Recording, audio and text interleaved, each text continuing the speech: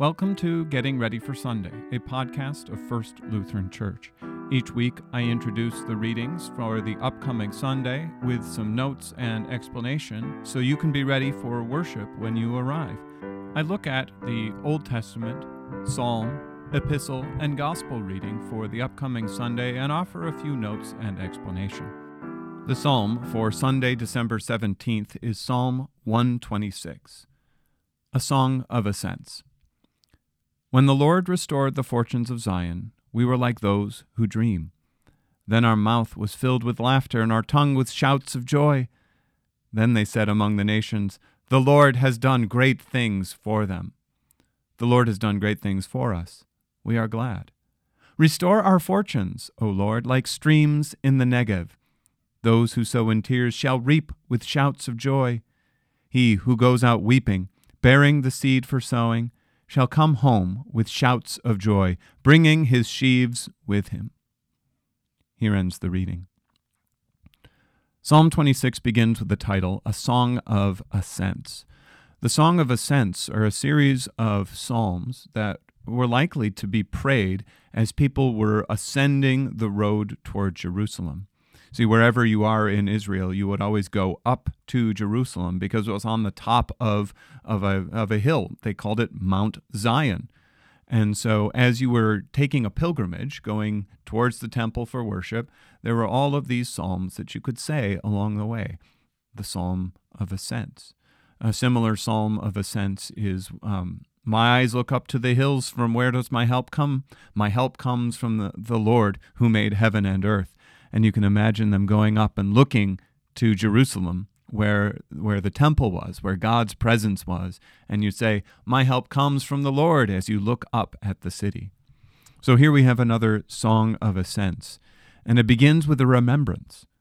When the Lord restored the fortunes of Zion, we were like those who dream. Then our mouth was filled with laughter, and our tongue with shouts of joy.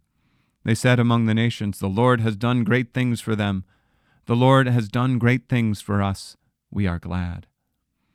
Now, this psalm shows a generic description of restoring the fortunes of Zion. You could say this has happened any number of times since the building of the temple. And it's when God defends his people from invaders. Anytime God had brought about some sort of punishment due to their idolatry, he could also bring about a restoration of the fortunes of Zion. And so the idea here was that the Lord, God, Yahweh, the God of Israel, would defend his people.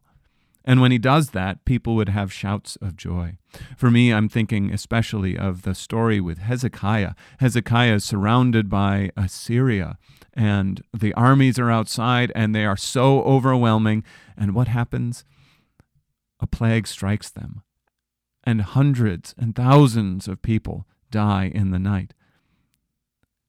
And Israel's saved. And you can imagine people on the morning, the day before, looking out on this mighty army surrounding the city of Jerusalem, knowing there is no way regular spears and swords was going to take care of this army. Jerusalem was doomed. And then you look out the next day, and they're all dead. The enemy defeated. It would be like, we were like those who dream. Our mouth was filled with laughter, and our tongue with shouts of joy. The psalm recalls the promises that God had given those people. And it then turns and says, now, restore our fortunes, O Lord, like the streams in the Negev. So as people are looking up to Jerusalem, it says, restore our fortunes. Have us who are now sowing in tears reap with shouts of joy. We who are now weeping, bearing the seeds for sowing, shall come home with shouts of joy, bringing his sheaves to him. This is a reminder that when we come to the Lord, we who are maybe when things are terrible, when you're mourning, when you've lost a loved one, especially as we're heading into the Christmas season, and there's an empty chair around your table, or the family isn't what you hoped it would be, or something has changed and you're mourning that loss, that we can turn to the Lord with our weeping, and he can give us joy. Not always by fixing everything, that doesn't happen, but by giving us Christ and the promise of the resurrection. so that when he returns, we can have that full joy as we look up to heaven, not to Mount Zion, but to heaven, and ask for our God to give us his good and gracious will. That's all I have for today. We'll see you on Sunday. Bye.